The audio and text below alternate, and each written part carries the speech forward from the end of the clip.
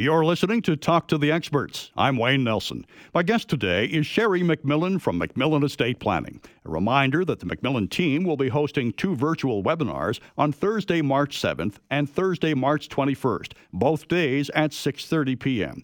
You'll need to register ahead of time, though. Just contact MacMillan Estate Planning. The number is 1-833-266-6464. Call during weekday office hours or check out the website. It's macmillanestate.com. Sheri, let's pick up where we left off before the break. We briefly chatted about changes to the alternative minimum tax that were announced in the federal budget. So what is an alternative minimum tax? An alternative minimum tax means that you pay a higher rate of tax on anything that you would have otherwise paid tax on, presuming that you should have paid that amount of tax. So what that means in English is, let's say that on a capital gains, you sell your business. You're normally expecting to pay a tax burden of about 25% of gain. So if you make $1 million of profit, you're going to give $250,000 back to the government. Well, an alternative minimum tax could say that actually we think you're going to owe 50%, so you pay it to us now, and if we're wrong, we'll return it to you over the next 7 years, based on what income you're creating over the next 7 years. But the problem is, if you sold your business, you're probably not creating income in the next 7 years, so you never really do get that income back. So as we discussed when the budget was announced, Sheri, the alternative minimum tax rate will increase by somewhere around 5.5%, if memory serves. I guess the good news is that the change doesn't take effect until 2024, and that means there's still some time to plan to minimize its impact. So, Sheri, what kind of things, what strategies are there that can be put in place now to help mitigate some of the increased taxation? One of the prominent tools we have always used with families is trust planning to mitigate taxation. And the reason is there's a special technique we can do called an estate freeze, where we take your asset base at its current value. So let's say it is $10 million, and we push the future growth of that estate into a trust. So as the estate continues to grow from, let's say, $10 million up to $20 million, you're no longer the direct owner of it. Your trust is instead. Now, estate tax is owed when we die as people, but trusts aren't people, so trusts don't die, and so we don't trigger the estate tax at that time.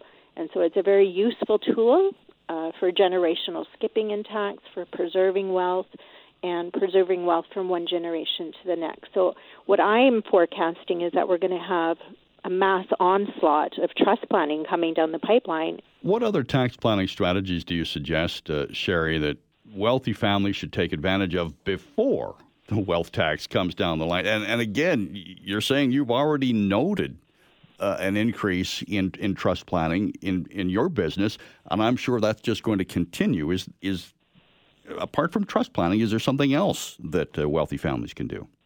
Yeah, one additional technique that we're employing, for any family that has a net worth of, let's say, $10 million or more in the moment, and the reason we're employing this is what happens is in our estates we're entitled in Canada to something called the maximum tax rate, meaning that we're allowed to pay our estate tax by channeling some of our own money to do so.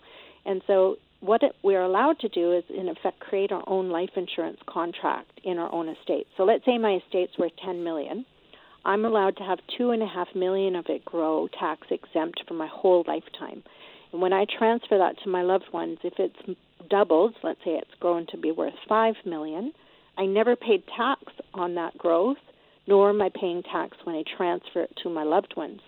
Now, we can amplify that planning if we use it inside a corporation, because corporations have a highly taxable adventure when they go through our estate, and we can mitigate that entirely through this planning approach. So we're seeing a lot of families take advantage of their maximum tax ranges that they are entitled to by Canada Revenue Agency.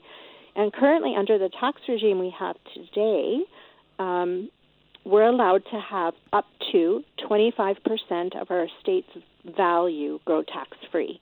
So it's like a giant tax-free savings account. And so any family that has affluence definitely doesn't want to miss this opportunity. And I do forecast it'll be one of the opportunities that the Liberal government, takes a run at some point in the future. So the lesson is take advantage of it now while we still have that level of protection. That's right. And I think, I've always said this for years and years, Wayne, is that we want to always be proactive and take advantage of any tax rules that are favorable towards us, because we never know when they will change. And generally, we're grandfathered. So you want to put in every type of opportunity you can into your estate, because they never allow us to go backwards. They don't say, oh, you missed that opportunity, you can, retroactively apply it. But they normally have the rules go forward when they incur new rules. So generally, you want to make sure each calendar year you're taking advantage of whatever opportunities are helpful to your family in minimizing your estate taxation and protecting it, so that as new rules come forward, that portion of your estate is at least grandfathered. Now, we've talked about this on previous shows, and I just want to go over it again, and because it really fascinates me, and that's something called an estate freeze. Let's discuss, if we can, Sheri, how that works again. Yeah, it's a wonderful opportunity, and a lot of families can use it for a number of different types of assets. We predominantly use it for families that have family business, high cash values in corporations, or often farm. And one of the unique opportunities is that we know these types of assets are going to have intrinsic growth through the balance of our life. So if you hold a business and you're going to succeed it to your family, you know that today's value in the business ideally will be lesser than when you pass on. So what that means, though, is that if you were to evaluate your business today, we are allowed to what we call estate freeze. It means locking out Canada Revenue Agency from the future growth on the business. So if you're a business owner and you know your business today is worth $10 million, and we lock out the future growth from Canada Revenue Agency, but when you pass on it's worth $20 million, you only owe estate tax on the first $10 million, not on the next $10 million, and we can transfer that to the next generation when they sell the business. And the beautiful part about this, Wayne, is we also have another technique in an estate freeze where even if you knew that you've frozen your estate value at $10 million, what we normally do is we use that $10 million to wither, we call it, a withering estate freeze. We wither away and we eat away at the tax slowly, because you're going to need income from now until you pass on. And so slowly, we pay a lower rate of tax against that $10 million as you draw income through your retirement.